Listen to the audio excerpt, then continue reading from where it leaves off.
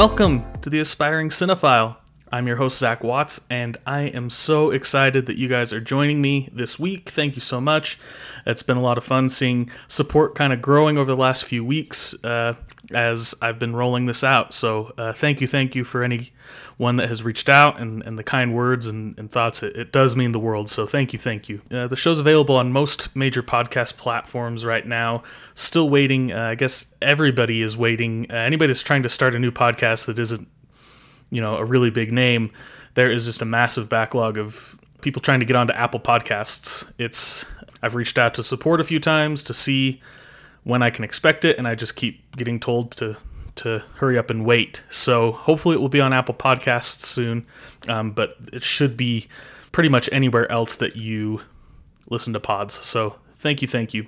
This week's episode is another List of Shame episode. We'll be doing the film Michael Clayton, a 2007 film. But before we get into that, I have a couple items of business, mainly corrections on things that I've said in previous episode, the episode with James. I totally blew a couple things, so I wanted to address those quickly before getting in. The first of which is that when we were talking about Marriage Story, I talked about a scene that Scarlett Johansson has where she gives a monologue and she's talking to, and I said Laura Linney. She is not in that film. It is Laura Dern that I was talking about, two very different people. So yeah, that was a tough one. That was definitely on me, and so wanted to call out that I know that that's not Laura Linney, it's Laura Dern. So apologies there, and I'm sure Laura Dern, avid listener, I feel bad. I had to address this for her, but Laura Dern, not Laura Linney. Blew that. The other thing I blew was talking about how I'd read an article where Kevin Feige had said they weren't going to release a Spider-Man trailer, and then this week they released the first Spider-Man trailer. Turns out I got baited by an aggregator article. He was making a joke that got translated in, some news aggregator had pulled a sarcastic comment that Kevin Feige made and made it into a headline in an article that I got totally baited and outsmarted by. So obviously that was wrong. They are releasing Spider-Man trailers. One came out this week, and I have to say it looks really awesome. I really can't wait for this Spider-Man movie and everything that's going to happen in the multiverse. It's extremely exciting. So, but yeah, that was the other thing I had, that was just a glaring miss. So lesson learned. Double, triple check the full interview or source before saying something on a podcast to people.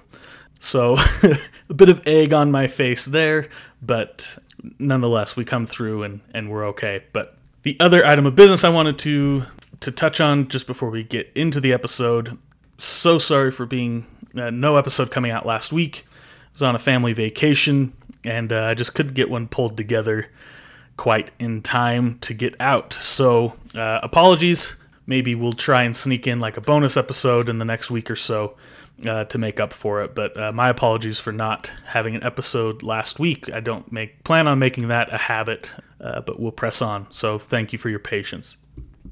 All right, let's get into the subject of today's episode, the film Michael Clayton. This is, before we jump into anything else, just blanket spoiler warning. If you haven't watched it yet and you don't want it spoiled at all, I'll be talking about the entire movie. We'll be spoiling it because this is a recap episode. So yeah, if you don't want it spoiled and you want to watch it for yourself, pause it now and watch it and then come back to the episode. If you just want to hear my voice talk about something and you don't care that the movie will be spoiled, then please continue on. So Michael Clayton.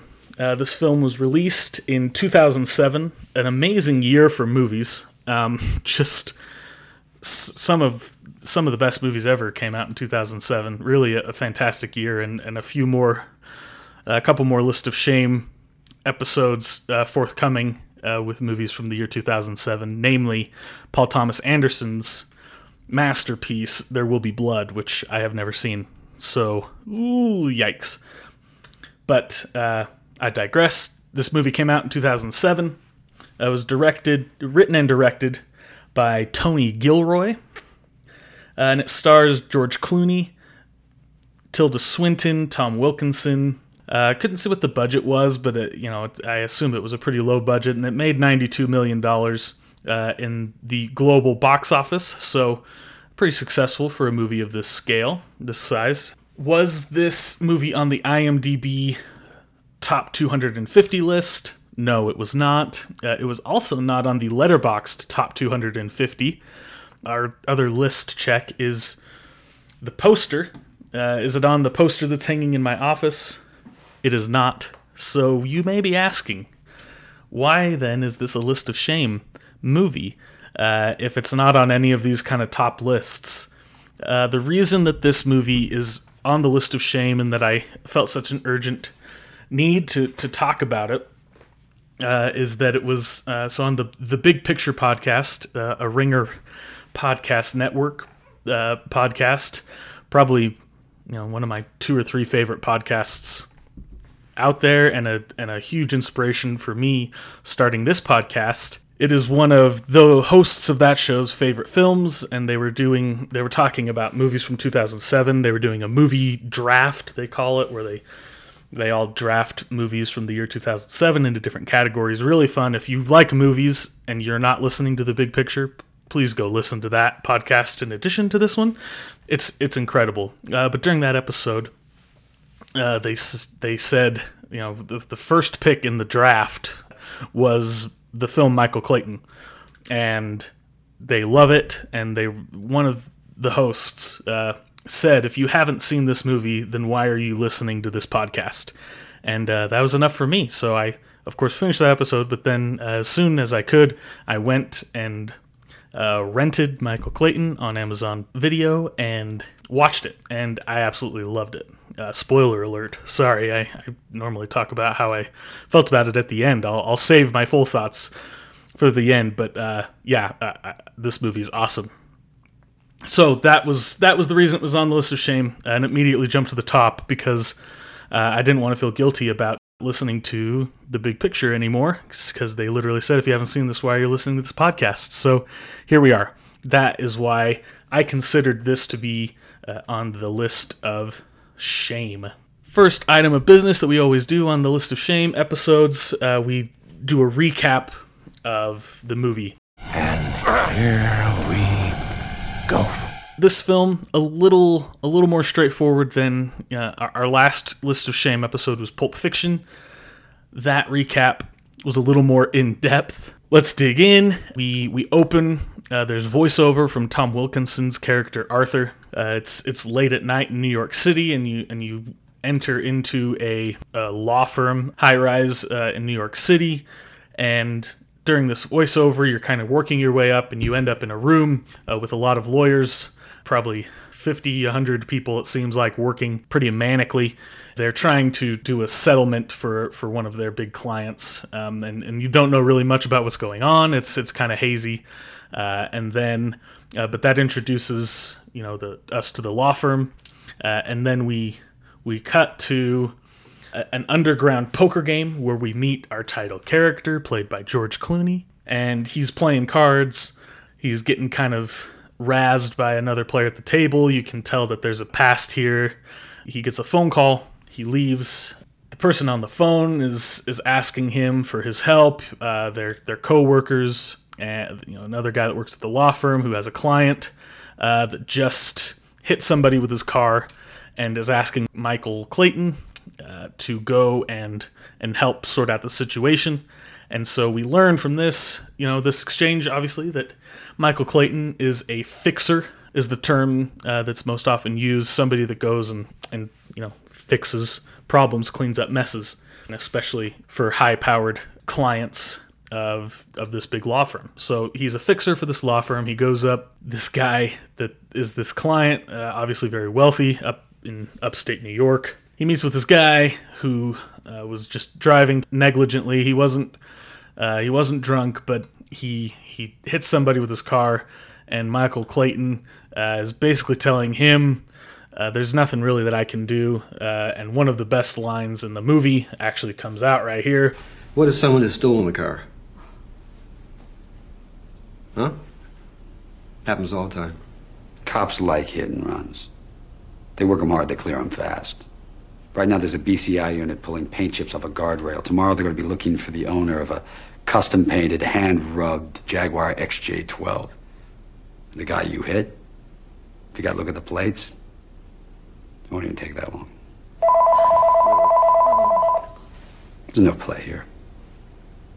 There's no angle, there's no champagne room. I'm not a miracle worker, I'm a janitor. The math on this is simple. The smaller the mess, the easier it is for me to clean up. That's the police, isn't it? No. They don't call. Just great stuff from Clooney. Sets the tone on his character. He's great in this movie. Oh my gosh, just wonderful. One of his best performances. His best that I've ever seen. But I haven't seen all of his movies, so I can't definitively say. But he's really, really great in this movie. He then leaves there. He's driving, and you can tell he kind of turns off and he's just driving really fast, clearly upset by this experience. He comes across on the side of the road. He stops and gets out, and you see there's 3 horses at the top of a hill. And he stops and he gets out and he goes up and he's looking at these horses. And then all of a sudden, behind him, his car explodes. And then we cut to the title card that says 4 days earlier. We go back 4 days and we start, and this is where we get the day in the life of Michael Clayton, establishing him and his personal life and his professional life. So we open up on a kid's room. We find out that this is George Clooney's son, who is obsessed with this book, Realm and Conquest, a big nerd. He's looking for his deck of cards. They're not Pokemon cards, but same kind of idea, trading cards. And then he gets picked up by George Clooney at the house. So he's a divorced dad, drives his son to school, and then we follow Michael Clayton. We discover that he's a bit down on his luck. He tried opening up a restaurant, and he took out a loan from, it seems like, some kind of sketchy people, and he needs $75,000 to pay them back. The restaurant tanked. We learn that he went into business with his brother, who was a recovering cocaine addict, and that he had fallen off the wagon. Kind of gets screwed over by his brother, and he's trying to come up with this money. He looks like somebody that would have that kind of money. We find out that was a gambling addict himself. He's having a hard time coming up with the $75,000. We follow him into work. He works at a high-powered law firm. He works directly with one of the heads of the law firm, one of the partners. The character's name is Marty Bach. He's played by Sidney Pollack. We discover at the end of his workday that one of the top partners in the firm has gone absolutely crazy, basically, and stripped naked during a deposition hearing and went running out into a parking lot. We find out this character is Arthur Edens. He's played by Tom Wilkinson, who is also absolutely stellar in this film.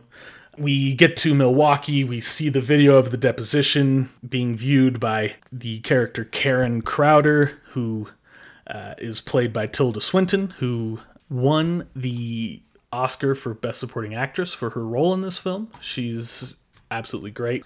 She's watching this video in horror. We find out that she is the chief legal counsel for one of the firm that Michael and Arthur and everyone we've met works for, their law firm, one of their most important clients, and they are tied up in the middle of a $3 billion class action lawsuit claiming that their product, the company's called U North, and they have basically a weed killer that is killing people, and that's what the lawsuit is about. We realize that Arthur Edens is a manic depressive.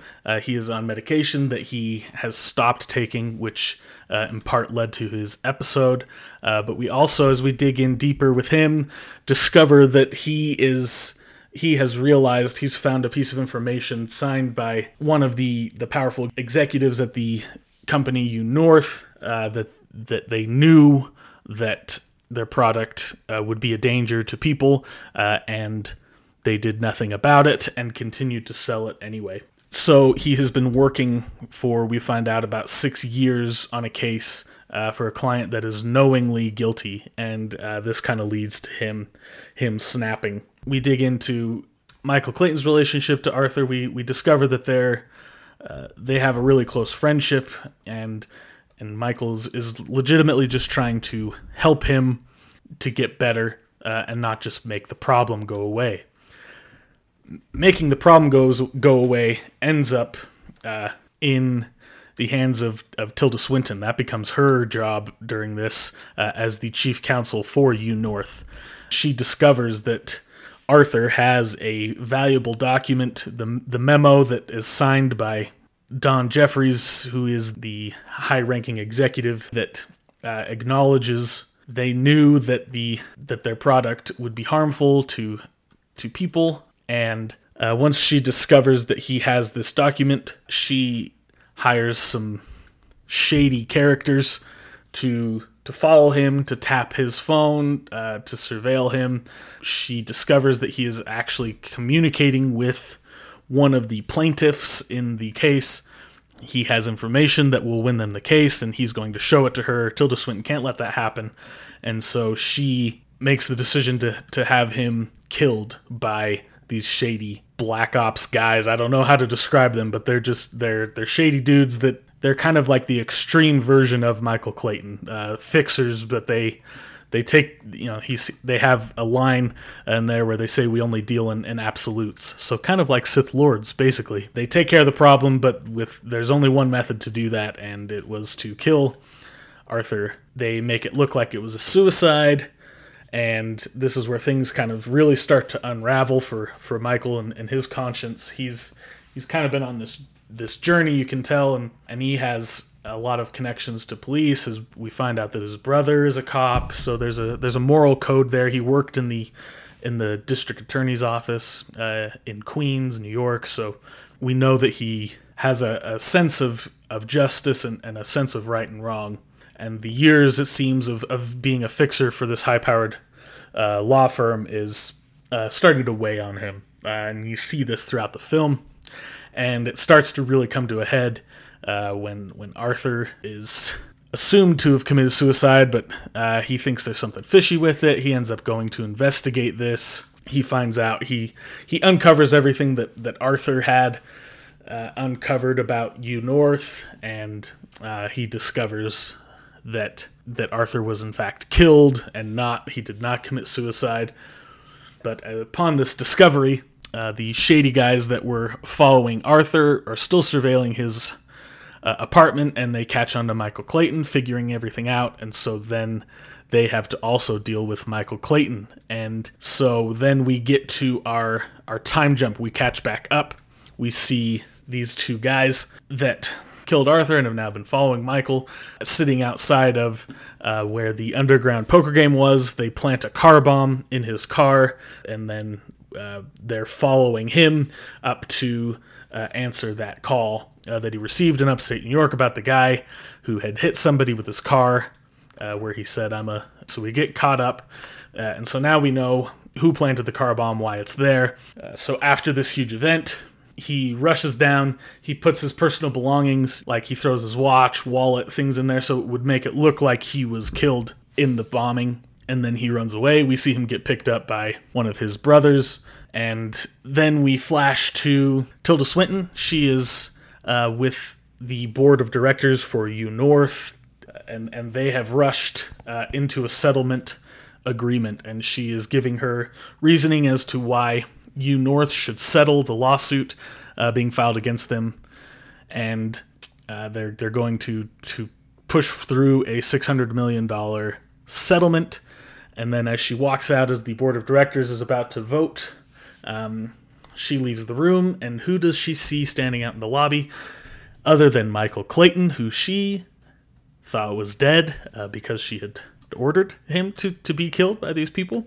So she's shocked, and we get one of the greatest wrap-up scenes in like any movie ever. I mean, it's a very kind of John Grisham type of vibe. If you read a lot of John Grisham stuff or have seen movies based on John Grisham novels, it's a very similar kind of vibe. We get a very satisfying ending with George Clooney getting to entrap Tilda Swinton in basically a little mini sting operation where she agrees to pay him $10 million to not say anything, to buy him off, and basically admits to killing Arthur and to knowing that North is in the wrong and that she ordered these terrible things to happen.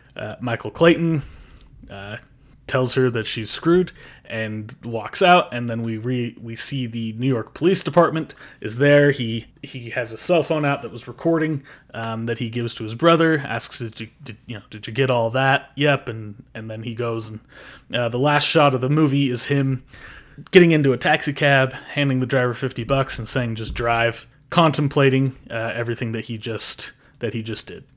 That's the basic recap. There's a lot more detail in there. That's kind of the basic recap of the film. So now let's dig into some of our categories. The first one being favorite scene. Can't make the scene if you don't have the green. It's kind of an obvious choice, so I'll give this one and then kind of an honorable mention. But my favorite scene is the end. I mean, the wrap up, him confronting Tilda Swinton. Don't you know who I am? I'm a fixer. I'm a bag man. I do everything from shoplifting housewives to bent congressmen, and you're gonna kill me? What do you need? Karen, lay it on me. You want a carry permit? You want a heads up on an insider trading subpoena? I sold out Arthur for 80 grand and a 3-year contract, and you're gonna kill me? What do you want? What do I want? I want more. I want out. And with this, I want everything.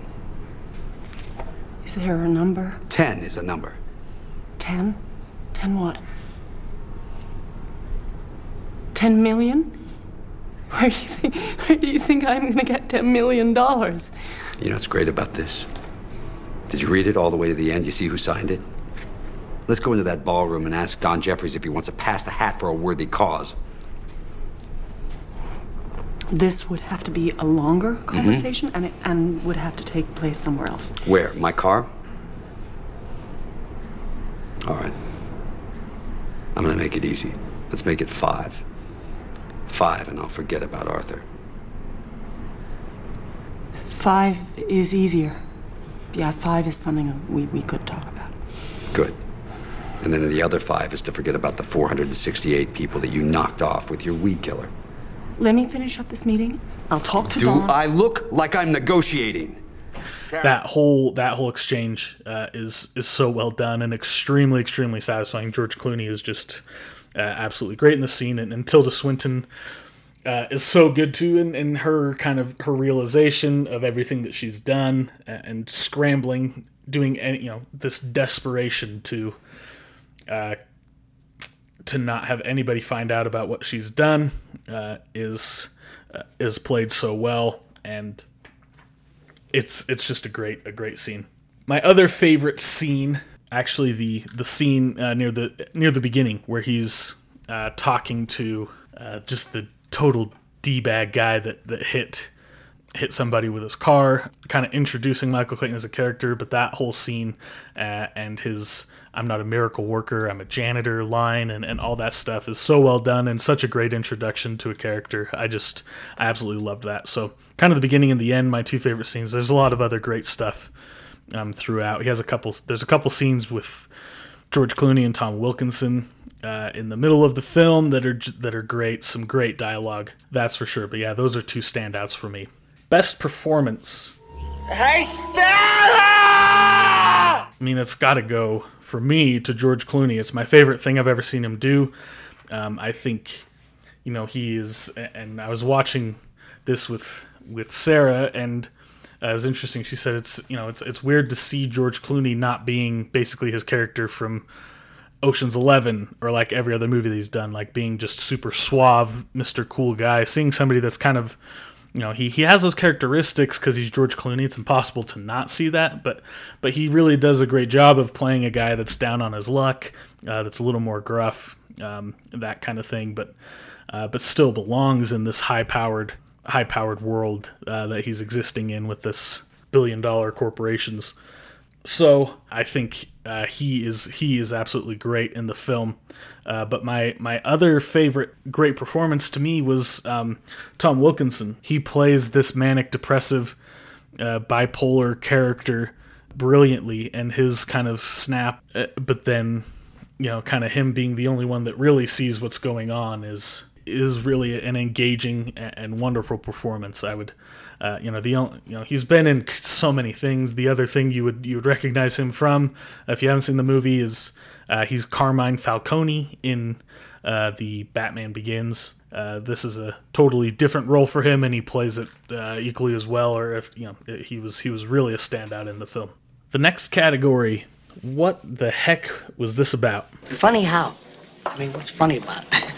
The glaring thing here to talk about, the big, like, what the heck was this about? And Sarah really pointed out too when we watched it, was why does he stop and look at the horses at the beginning of the movie? And that ends up being the thing that saves his life, because he gets out of the car before it explodes to go and look at these horses. So I think there's a lot that goes into this. I think it's a really important and meaningful scene in the film. There's one obvious thing that I didn't catch, so I actually watched this. I loved this movie so much. I watched it by myself one night, and then while we still had it rented from Amazon, I told Sarah, you have to watch this movie with me. It's so good, and I watched it again the next night. So back-to-back nights I watched this film. I absolutely loved it. But I didn't catch it the first time, but the second time, there's this whole kind of plot going on with, there's this book called Realm and Conquest that George Clooney's son is trying to get him to read. It's a fantasy novel that he keeps talking about. There's a scene where when Henry, George Clooney's son in the movie, is trying to call his dad, and he ends up actually talking to Arthur, the crazy guy, on the phone, and he's telling him all about the book, and going from there, he ends up using some of the stuff from that book, motivation to go public with the information, the memo he has about U-North, that would bring them down and absolutely ruin any chance they had of winning their lawsuit. Michael Clayton, after Arthur dies, he goes to his house, and as he's going through things there, he sees a copy of the book, the Realm and Conquest book, which he also, he obviously recognized from his son trying to get him to read it as well. And he picks it up and goes through, and one of the pictures actually is a horse at the top of a hill next to a big tree that pretty closely mirrors the image, the scene that we see when he stops and gets out to look at the horses. Now, there's only one horse in the picture in the book, and there's three when he gets out and looks at them in the film, but they're very similar. So I think that's kind of the literal, kind of a crazy coincidence. But I think there's a lot more going into that. I think, when he's leaving that encounter with D-bag guy, because I do not remember the character's name, which is really bad of me, but that's what I'll refer to him as.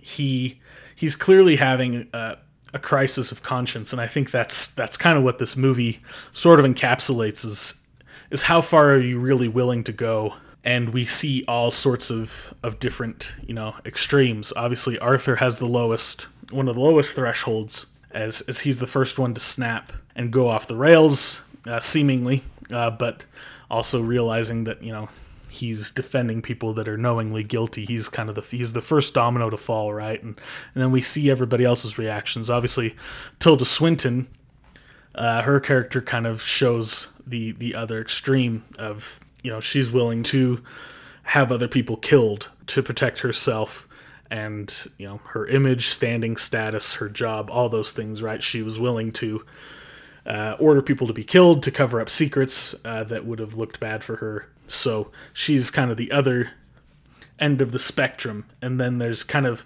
there's people scattered throughout. There's the partners in the law firm, the couple heads of the law firm, Marty Bach being one of them, who's pretty much just in it to, he's in it for himself. There's a scene where George Clooney is talking to him and saying, what if Arthur was right about all this? Like, what if they're guilty? And Marty just tells him, yeah, we've known, this case has stunk since day one. Like, this is not a surprise. How do you think we keep the bills paid around here? Sometimes you gotta, basically deal with bad people.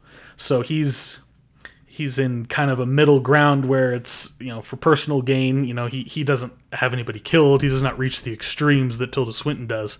But he's certainly, and he even has a line after Arthur's killed, but it's apparent suicide, where he kind of basically tells George Clooney's character that they caught a lucky break and that this would help in their situation with their client, U North. So, he's more on the darker end of the spectrum, but a little lighter shade of gray. We don't see him go to the full extremes, and we are not led to believe that he would, that we see Tilda Swinton's character go to. And George Clooney's character, Michael Clayton, we see him kind of take the journey throughout. He starts out, he's just part of the machine, and as he's having these experiences and things in his personal life kind of breaking down around him and realizing what's really important in life, when everything can kind of be taken from you and out of your control, you can tell that he's kind of reassessing in his own life what's truly important, what matters to me.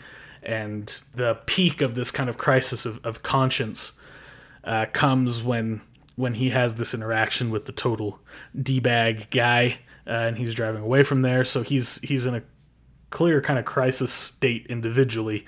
And then when you're in that kind of zone and then you see something so crazy as that, to see these three like majestic horses at the top of this hill, it kind of becomes like a sign, right? Like, and whatever belief system you may have, sign from God, a sign from the universe, whatever that is, but it's clearly an act of God kind of moment. And I think him choosing to get out of the car and acknowledge it, obviously if he had stayed in the car, he would have died. If he had gone on with being okay with all these actions that people around him were taking, then that makes him just as bad as all of them, right? But choosing to get out and acknowledge this kind of crazy coincidence is what ends up saving his life. So I think there's a lot wrapped up into that moment, but that's what I think that was the heck that was about. But I absolutely love that moment and getting to think about it and formulate kind of thoughts around what it all means. A really well done moment in the film. I think it's absolutely brilliant. All right, let's get into one of my favorite parts. This is the reaction to the critical reception to the film. In many ways, the work of a critic is easy.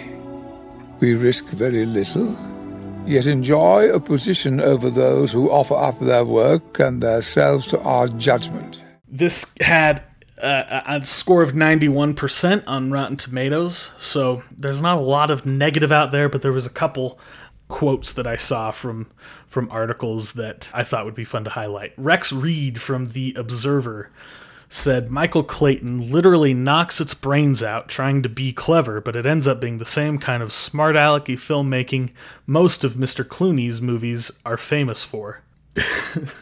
I think Rex woke up on the wrong side of the bed or something, or maybe he hates George Clooney. I don't know what his deal is, but I totally got the exact opposite from this. I thought it was not smart alecky filmmaking or that George Clooney was playing a character like he normally does. I thought it was something very different for him and that he did very well. I mean, it's not like crazy outside of his wheelhouse, but it was different enough that I thought it was a really honest, vulnerable, performance from him that I really enjoyed. So Rex Reed, kind of a hater, not a fan, seemingly of George Clooney or the types of movies that he makes. And I don't think this is like, it's not Ocean's 11, and I think Ocean's 11 is also a brilliant film, but it's a very different vibe. We have another gem from Bruce Bennett of The Spectrum, actually in St. George, Utah. Bruce Bennett says, Michael Clayton wants it both ways. It requires smarts to understand what's going on and a lack of smarts to care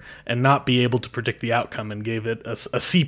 He does looks like an A to F rating scale as opposed to the 5-star scale or 4-star scale. So I disagree with Bruce. I mean, obviously the movie is kind of predictable, right? I mean, that's true, but it doesn't mean that it's a lack of smarts to care and not be able to predict the outcome. I mean, I think obviously it wouldn't be a satisfying film if he ended up just being fine with everything and taking a big payout and then something bad happening to him. I mean, it's a satisfying film because of that journey that Michael Clayton takes, right? And he has the options presented to him and he makes the right choice. So I think it's a smart film, and I think that even though it may have a predictable ending, that doesn't mean it's a bad film. So I think this is kind of a tough take from our guy Bruce here. Every movie does not have to have like a twist or have, some kind of unpredictable outcome for it to be smart or good. Some of the greatest stories told, what's going to happen at the end from the beginning, and there's things along the way, and there's thrilling moments along the way in this film where you don't know what's going to happen. You don't know that Arthur's going to get killed, and seeing everybody's reactions to that event, things like that. So sorry, Bruce, but I'm not with you on this one. And actually, this is a great lead into, I like to read, especially Roger Ebert's reviews. I think he's just the best, and so any movies that we have that he has reviews of, I probably will end up reading on this show, and there's a tidbit from this that I thought was great, and kind of, in a way, kind of counters what our boy Bruce was saying just a minute ago. So Roger Ebert says in his review, "I don't know what vast significance Michael Clayton has. It involves deadly pollution, but it isn't a message movie. But I know it is just about perfect as an exercise in the genre. I've seen it twice, and the second time, knowing everything that would happen, I found it just as fascinating because of how well it was all shown happening. It's not about the destination, but the journey, and when the stakes become so high that lives and corporations are on the table, it's spellbinding to watch the Clooney and Swinton characters eye to eye, raising each other, both convinced that the other is bluffing." And that's what I was trying to say, much more eloquently said. Thank you, Roger. That idea that, it's not about the end. You know how the movie's going to end. But that journey to get to that moment and seeing all the things that, both of these people have done on this journey and how their different choices have impacted their lives and their morality, and seeing that final moment where they have the showdown with each other is absolutely thrilling. And even though that whole time Michael Clayton is giving that speech to Tilda Swinton, that he's trying to get her to talk, right? And even though we hadn't had it revealed yet, that that because of how well we've seen the journey take place up to this point, we know that he has, seen the light, for lack of a better phrase, and that he's going to do the right thing. So, great observation by Roger. Here takes us to our final couple of sections here. The first being my final personal rating. I gave this on Letterboxd. I gave this 5 out of 5 stars. I think it's an absolutely brilliant piece of filmmaking. I think it's one of the best screenplays ever written. I mean, it's just from beginning to end. There's no wasted space in the film. Everything has a purpose. Everything is pretty much flawless. I mean, the performances are all brilliant, and the script is pretty much perfect. I think it is perfect. I really can't think of anything out of place or anything that you could remove or add to the movie that would make it better. It's really, really fascinating and great to watch. Really good filmmaking on display. So yeah, I absolutely 5 out of 5 stars. I would recommend it to anybody. There's a little language in some, there's a couple of conversations that happen that are sexually obscene, but that's really a very minor part of the film. We're talking about 2 or 3 minutes out of an almost 2-hour movie. So I think, if you can handle being squeamish for a few minutes and handle some language, it's a film that I think everybody should absolutely watch. My final shame rating, scale of 1 to 10, how ashamed I am that I hadn't seen this film. It was going to be like a 10 because of the comments made on the Big Picture podcast, but at the end of the day, I think my shame rating is at about a 6 on this, seeing that it wasn't on the IMDb Top 250 or the Letterboxd Top 250, which I actually think is kind of a sham. I mean, I don't know. I'd have to dig in on that, and I'll be curious as we keep going along on this journey and building out kind of my own personal lists. I mean, this immediately skyrocketed. I was like, this may be a top 25 movie for me now. But kind of realizing that, it doesn't seem like it was as widespread of everybody has to see this movie as like There Will Be Blood, also from that year, which is like 18th on the Letterboxd list. And it's on the poster, and I think it's in the top 50 on the IMDb top 250 as well. So, and No Country for Old Men also comes out in 2007. And then another film I really love, Zodiac, also comes out in 2007. So I think maybe it kind of got overshadowed in that year. I know it did for me. Yeah, I think so. I think I end up at a 6 on my shame rating. Still, above an average level of shame, but not quite to the same level as I was for Pulp Fiction, which is totally iconic. I mean, I don't think this has that same level of iconoclasm as like Pulp Fiction did, but an absolutely great film, one of my favorites that I've watched in quite a while, and absolutely would recommend it to anybody. And that's going to do it for this week's episode. Thank you so much for joining me. Just a reminder, you can follow me on Twitter, Instagram at ZMoneyWatts, and also you can find me on Letterboxd. My username is just Zach Watts on there. I'll put all those links in the description. Just a reminder that you can submit movies for the List of Shame. If you have a suggestion for the List of Shame, please send it to aspiringcinephile@gmail.com or use the Anchor voice message. At the bottom of the description of the episode, there's a link where you can leave a voice message if there's a movie that should be added to the List of Shame, and I'll play your voice message on the show, and any audience suggestions will get bumped up near the top of the list of the List of Shame. And the link for all the movies that are in that list currently is also in the description of the episode. Thank you so much for listening, you guys. Have a great week, and go watch some movies.